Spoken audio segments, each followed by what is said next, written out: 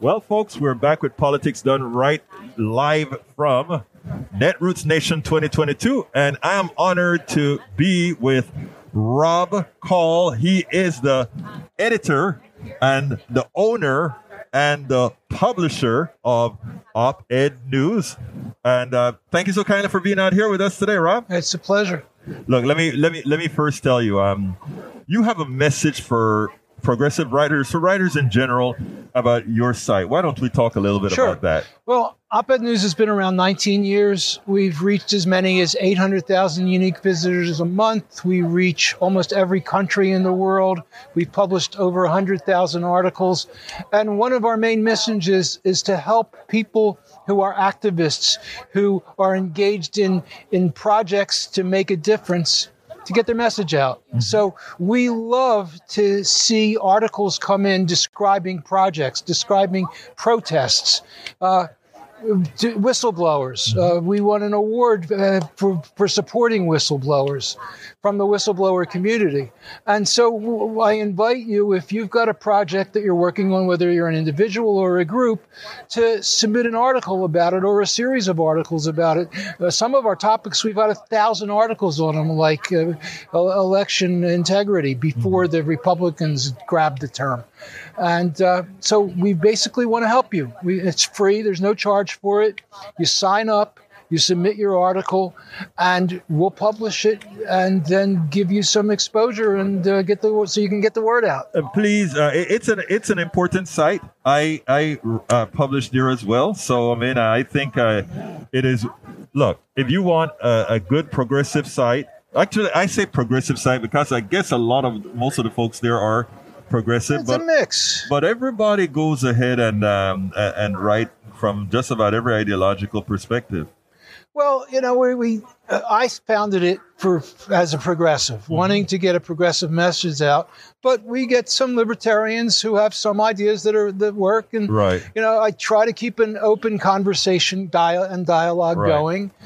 So we get some stuff that not everybody agrees with, but I think it's really important to have a safe place to have conversations. So I'll publish some things that I totally disagree with sometimes, because I know that our readers are going to comment on it. And if somebody's saying something that is antithetical to progressives, then okay. Like some I won't, but some I will, especially if they're like less frequently discussed.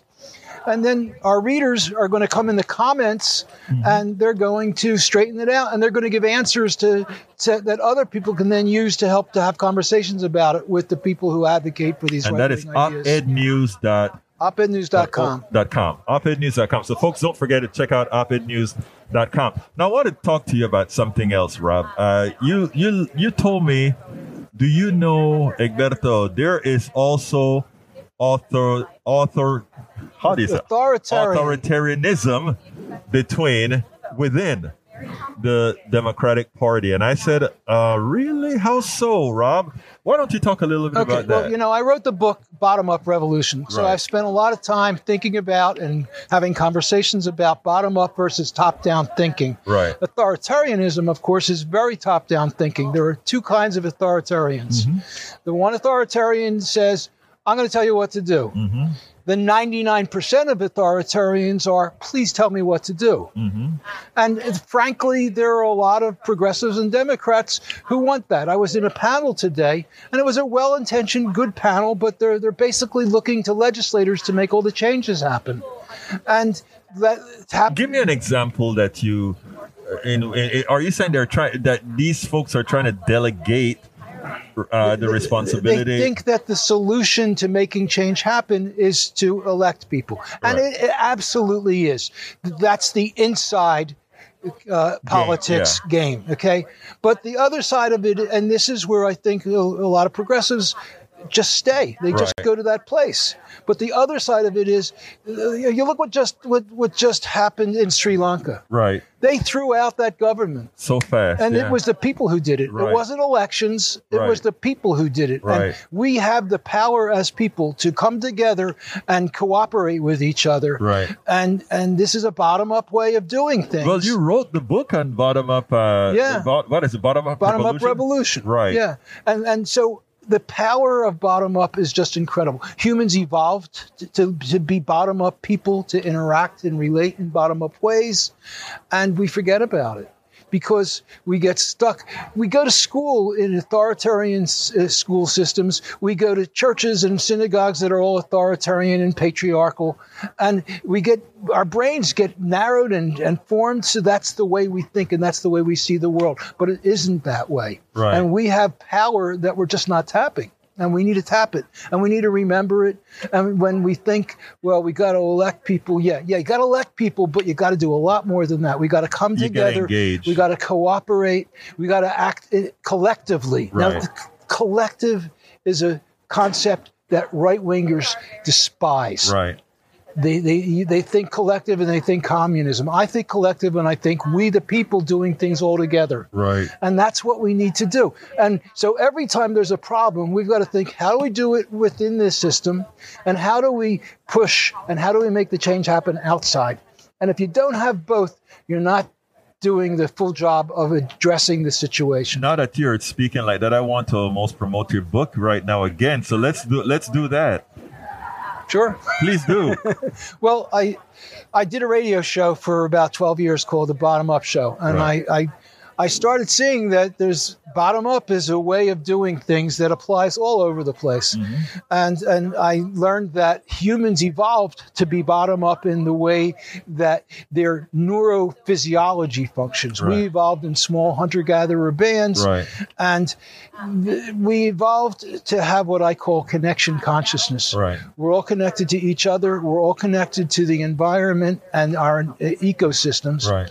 And if you don't think that way, then you're not really connected to everybody else. And I think that it's essential that we remember that. We lost that when civilization happened. And civilization created hierarchy. It created control. Right. And, civilization came with the control of animals and land. Uh-huh. And when we did that, we gave up our freedom. But that's how humans evolved for 6 million years.